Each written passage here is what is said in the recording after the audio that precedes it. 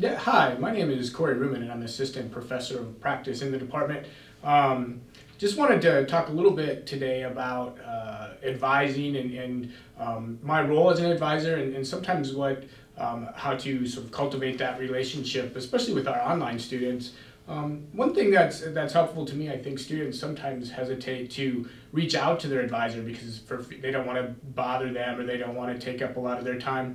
But I would really encourage you to do that, just to send an email and better yet, maybe try to set up a time to talk on the phone or do some sort of a face-to-face interaction through Skype or some other or Adobe Connect. And I think it's just really helpful for the advisor to sort of be able to make that connection, especially early on in the process. I know it has been for me because sometimes we get busy and everybody's has busy lives, and I think making those connections can sometimes be a challenge. So I just encourage you to take the time to do that. And if you don't hear from your advisor, I would reach out to that person and ask them, because it'll be they play an important role in your experience through your academics. So